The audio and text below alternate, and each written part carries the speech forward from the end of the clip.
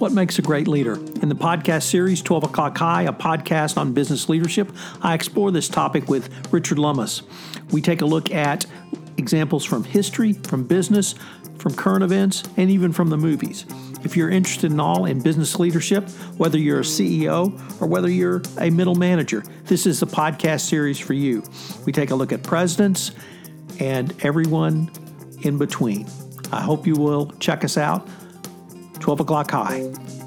Hello, everyone. This is Tom Fox. I'd like to welcome you to Compliance Into the Weeds, a podcast where, with Matt Kelly, the coolest guy in compliance, founder and editor of Radical Compliance, we take a deep dive into the weeds of a compliance or compliance-related topic. In this podcast, Matt and I take on the recently released Juniper Networks FCPA enforcement action brought by the Securities and Exchange Commission, which was released last week in August. We review the facts of the underlying enforcement action and ask several questions. We ask questions about personnel and the China and Russia business unit and parent corporate responsibility. We take a look at the structure of the compliance program and how decentralized structure may have added to the company's woes.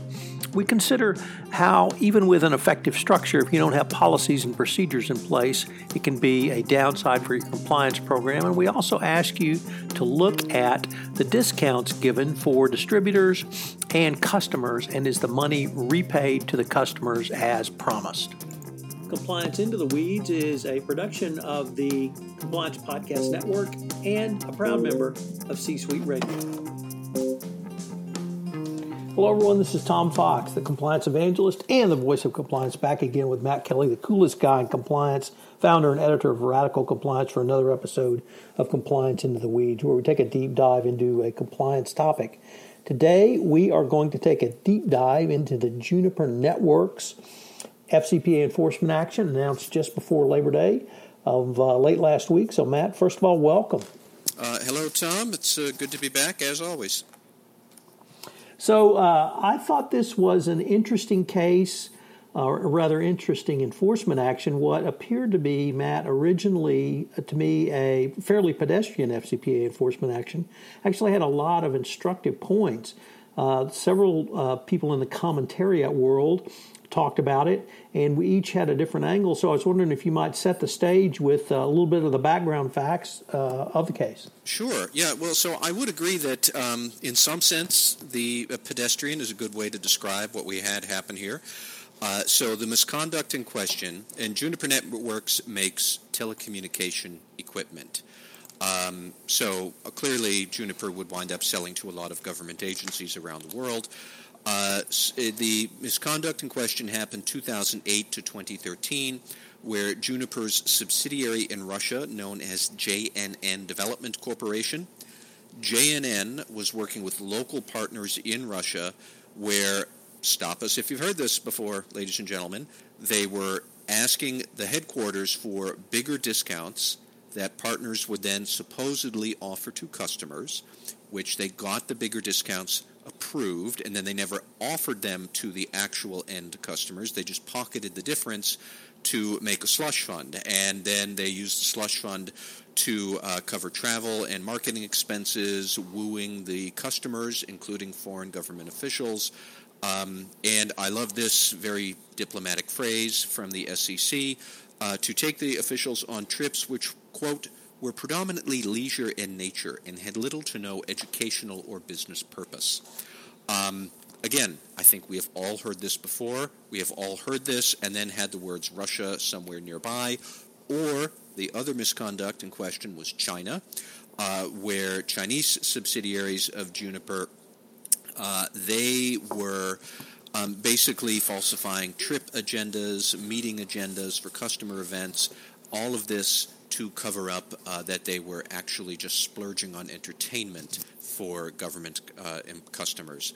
And what was interesting, I do think, is that at some point, I think around 2009, senior executives at Juniper got wind of what JNN was doing with its slush funds and bogus expenses and all this stuff, and basically told JNN, knock it off. And JNN did not knock it off. They continued with the slush funds and the improper trips and all this for 4 more years. So to that extent, like that is interesting, and Tom, we can get into how did this keep going on.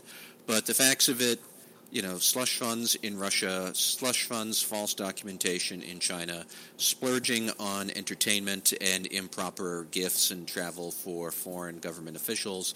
We have heard all of that before. We're hearing it again now. And 6 years later, blammo, an $11.7 million settlement with the SEC, which I think is mostly disgorgement. I'm not exactly sure what any monetary penalty there is, but those are the facts, and in a certain extent, we've been there before, we'll be there again. That's what happened.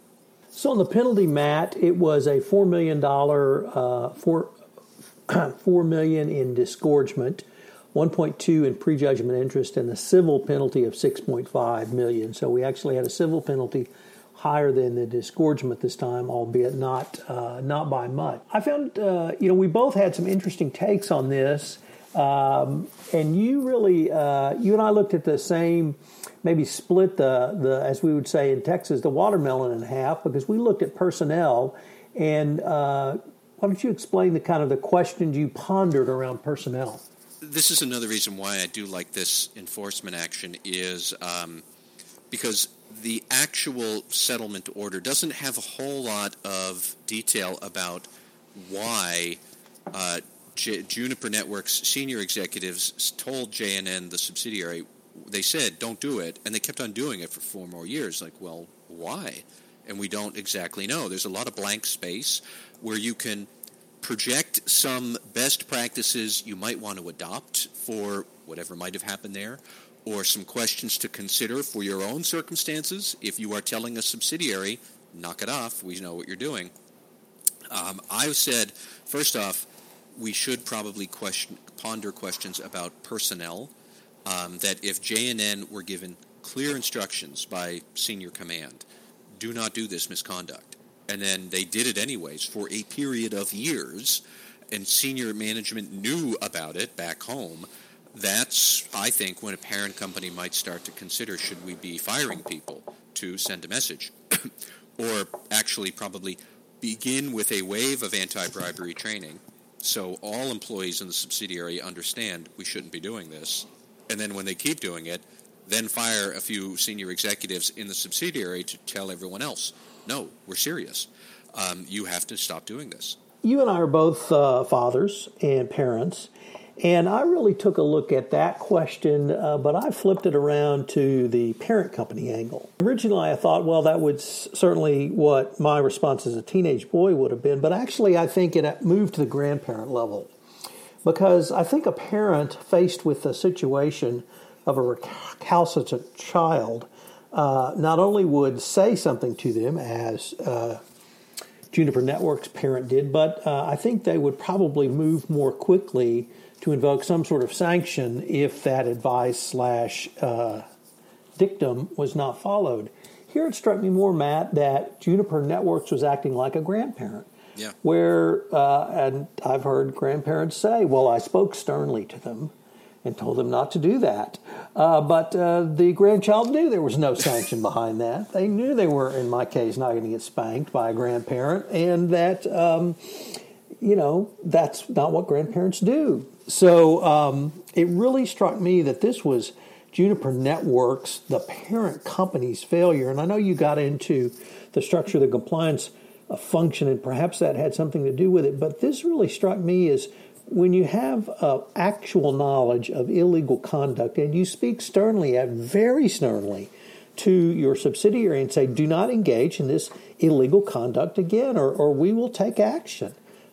You have to follow that up. Not only you have to follow that up if they continue to engage in it by taking action, but you actually have to monitor them to make sure that they are not continuing to engage in that illegal conduct, because you as the parent are going to pay at the end of the day. So I really found Juniper Networks' entire attitude towards this more than lackadaisical, but certainly much more problematic than the conduct of the subsidiaries in question. That's a fair point to raise, and I definitely like the metaphor of parent versus child and grandparent versus child. My only issue would be that we don't entirely know exactly what Juniper did or didn't do, because the SEC enforcement release doesn't really say, and Juniper put out its own statement that doesn't really say what I think is an important question. Who did you fire? When did you fire them? How many did you fire? If you didn't fire them, why not? I'm going to guess at some point somebody probably got fired, but whatever those facts might be, they got bargained out of the final statement, so we don't know. And that gets back to where I said, there are a lot of blank spaces here that we can project some good thoughts, and I think what you're saying is very good thought. I would just project a best practice here. If you see that your subsidiary is starting to act in some inappropriate way, like first do the training and make sure that they're clear on it, and then monitor them to see that they're not doing it. And when they ignore you and they do it anyways, then you have to start firing some people to send a message. Exactly how all that played out, why did it play out in some ways rather than others, we don't know, short of Juniper disclosing some extra facts, which I would certainly welcome it if they did. But there's a lot of silence on what I think is a key point there. And the Justice Department, which took no action in this case, we should say, but the Justice Department talks a lot about tone at the top and gatekeepers and discipline for gatekeepers, and it's very valid to say, are you going to fire somebody or not if there's serious misconduct? And in this case, we don't know, but we can certainly chew over whether they should or they shouldn't. Once again, in an area that we did not get as much detail as perhaps it would have been instructful for lessons learned, there were several questions raised about the structure of the compliance function, and I think were really raised in the short section on the remediation the company did, but it really gave you an opportunity to put some questions forward about structure of compliance. And so I thought maybe we could talk about that and use that as a jumping off point. So what questions did you see around the structure of compliance? Well, what struck me here was the SEC said that Juniper, quote, realigned its compliance function into an integrated unit, all reporting into a newly created and empowered chief compliance officer. Well, okay, that's great that they did that, but that implies that therefore at some point Juniper had some sort of a much more fractured compliance function. Again, we don't know exactly what that is, because both Juniper and the SEC statement, they're both silent on what that had been before. I can say that the chief compliance officer at Juniper now, Mike Ward, he joined in 2015, and he's very talented and experienced, and I've spoken to him once or twice over the years, if I recall right. Very competent and good chief compliance officer since 2015. But what did we have in 2009, 2008, 2010? We're not clear on that. But I would just say, so if you have a local compliance officer reporting into local operating managers rather than to a chief compliance officer back at senior command, that is a great way for senior command not to have a complete idea of what's really going on or how to crack the whip on misconduct that may or may not be happening. And I wonder if, or I don't even wonder if, I wonder how that fractured, decentralized compliance structure that apparently existed, how did that feed into the bigger phenomena of Juniper saying, don't do that, and JNN kept on doing it? I assume that these things are interconnected. It actually made me think of Walmart with its problems with its compliance function in Latin America way back in Mexico in the mid-2000s, where local compliance officers were answering to local general counsels, and look where that got Walmart. Now, of course, it's totally restructured, and Dan Trujillo is the senior compliance officer worldwide, and all compliance people report into him. Similar sort of structure now, I guess, at Juniper, and that's good. But I thought it just drives home the point that, okay, you can have a decentralized compliance program. Like, that's not illegal. It's not necessarily bad, but it just seems like such a big gamble to me because it can obstruct visibility at the senior ranks into what's really going on.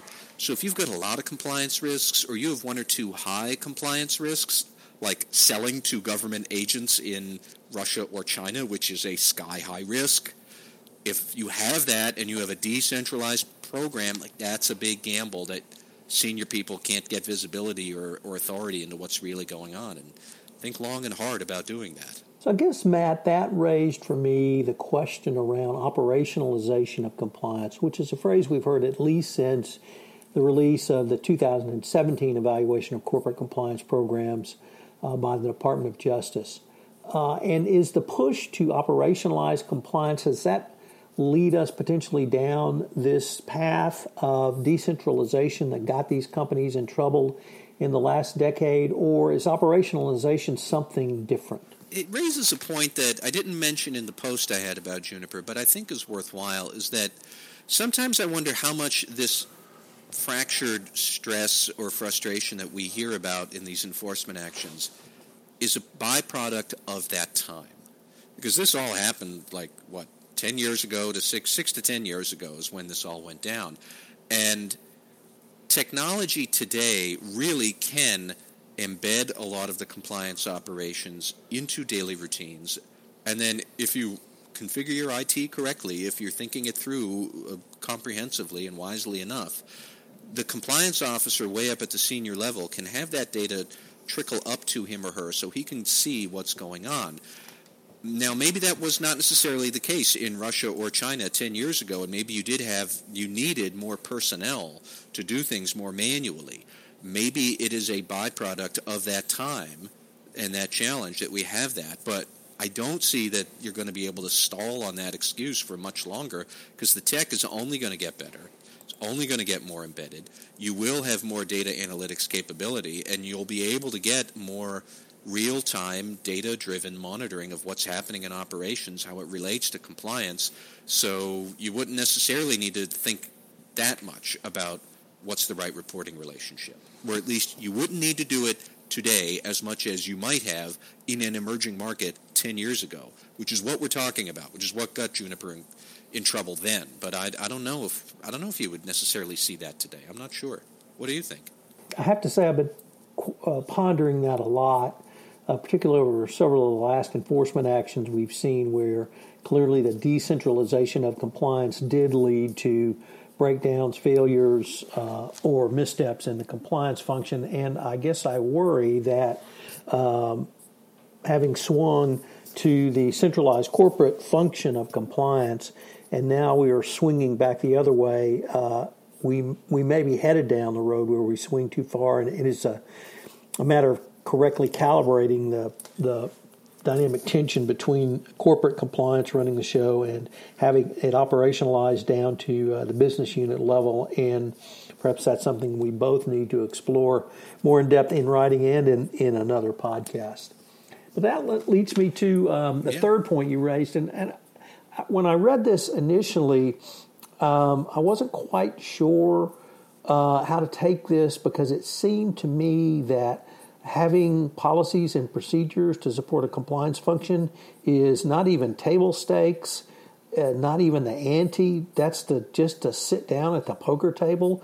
But the more I thought about it, I came around to thinking it's important to restate this. And even if it is basic, it's a basic part of your compliance program. So did I get that? Is that a fair assessment of your kind of concluding section on this?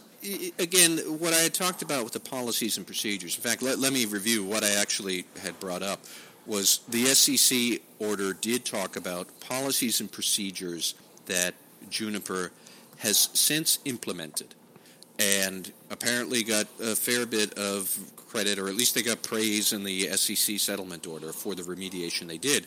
But they implemented things such as a clear escalation policy so the board can quickly hear about serious compliance issues. Didn't have that before.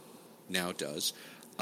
Implemented policies requiring pre-approval of non-standard discounts, which is what JNN had managed to sneak in Russia. Pre-approval of third-party gifts in travel and entertainment, which was, I think, at issue in China. What I actually did like, which I think is fairly unusual, at least I haven't heard about it, Juniper now requires compliance review even of certain operating expenses in some high-risk markets. Again, we don't know exactly what operating expenses. The settlement order doesn't say. I think today, as we are all so high and mighty in our compliance knowledge, today we would look at all of that and say, oh yeah, that makes absolute sense. If you want to be exceptionally generous, you could maybe say maybe some of those subsidiary employees and managers didn't understand why you needed that at that time. It's easy to be an armchair quarterback now.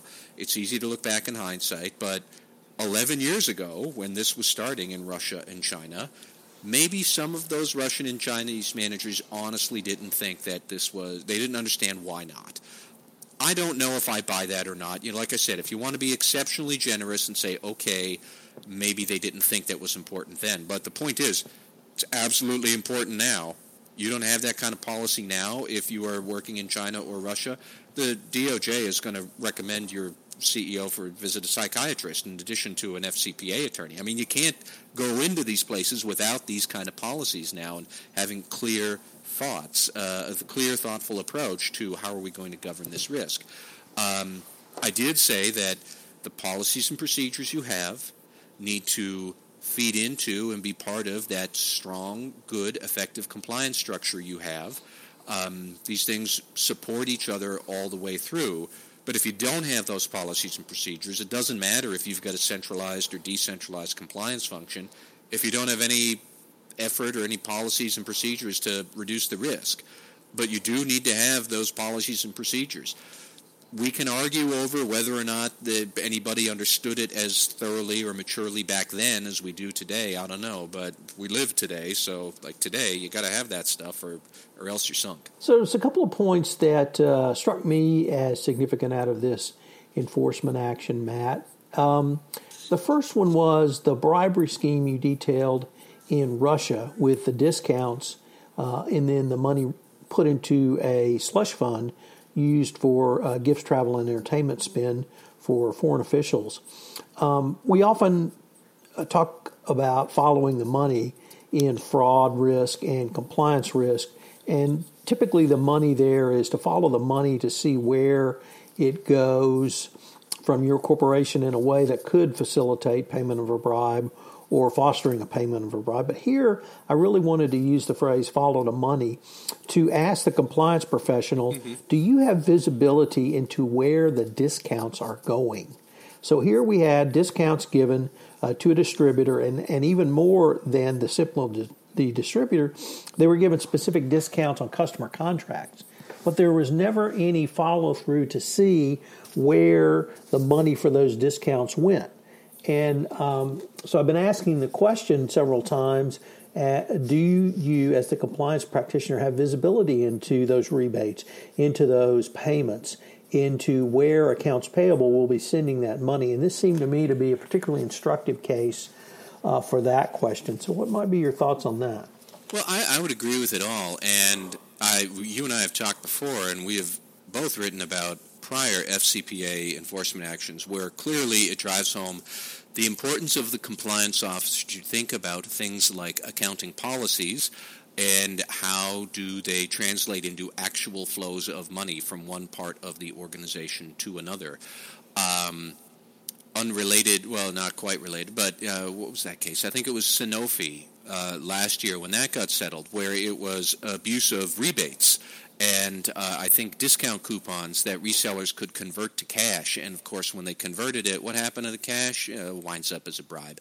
But similar sort of issue that accounting policies were somewhat loose. The review of them, I don't know what the accounting functions might have been doing to review them, but they didn't necessarily appreciate the compliance a part of it. And the compliance officers or the compliance professionals involved and willing to bet might not have been as fully versed in accounting policy and how that can be bent and twisted to lead to a bribe. And both of these things, really have to work in lockstep. I think it means compliance officers need to understand accounting policies a bit more. I do think that with proper IT and accounting technology today, that may not have existed back then, but definitely exists today, you can have a much easier time, say, documenting a request for an additional discount and figuring out where is that discount going, and getting a solid chain of evidence that's in one data repository. And we can geek out about IT design of accounting systems some other day. But, you follow my logic, is the tech is there now to allow these sort of things that you want to do. It's just we need to appreciate that you really need to do them. And actually, one other point that pops into my head, I'd mentioned a few minutes ago, the Justice Department took no action against Juniper. It closed out that investigation, I want to say, at least a year ago. Yet again, the SEC is still enforcing books and records provisions, even if the Justice Department says there's nothing criminal worth prosecuting here. So you got to know what the books and records are. You got to know how to manage that. You got to know how accounting policy fits into these challenges. You got to have systems in place that will help you achieve these goals to get a good resolution. And that had been lacking at Juniper, at least in 2008 to 2013. It seems like they've corrected it now, but it's a good teachable moment. As a final point, I just have to bring this up because in addition to speaking sternly to the Chinese business unit that the Juniper parent company did, they also assigned the company's legal department to review the invoices submitted by the Chinese business unit for approval. Now, these were invoices which were intentionally misleading, i.e. falsified, but frankly, I can't think of a group less prepared, trained, or otherwise in the know in a corporation to review expense reports than a legal department. And to have a legal department actually trying to review the specific expenditures of an overseas business unit, probably with the base documents being in the local language, i.e. Chinese, just seems to me to be a recipe for absolute disaster. Well, Tom, since you are the lawyer here and I am not, I will simply follow your lead as you criticize the legal profession and sketch out the limits of what it can and cannot do. I know there's some other lawyers who think there are no limits and they can do everything, but I will humbly say you are absolutely correct. Well, Matt, this turned out to be a fascinating podcast. Your blog post was fascinating. I enjoyed writing mine, and really for what appeared to be as pedestrian an SEC FCPA enforcement action as we have had in quite some time, I thought had a lot of instructive points. We didn't even get to the board points that Jonathan Marks really articulated in his blog post on it, so I'll probably link to that in the show notes. But really interesting and a lot for the compliance professional to ponder. All right. Thank you, Tom. Hello, everyone. This is Tom Fox again. I hope you enjoyed this episode of Compliance Into the Weeds. If you have any questions, you can email Matt at mkelly@radicalcompliance.com. You can email me at tfox@tfoxlaw.com. Both Matt and I have written about the Juniper Networks FCPA enforcement action, and I linked to both in the show notes. I also linked to that of Jonathan Marks, who had some really interesting points around the board of directors and their role in this underlying action and in the remedy. So check out all three posts for more information. I hope you will join us again next week where Matt and I take another deep dive into the weeds on Compliance Into the Weeds, which is a production of the Compliance Podcast Network and a proud member of C-Suite Radio. This podcast is a part of the C-Suite Radio Network. For more top business podcasts, visit c-suiteradio.com.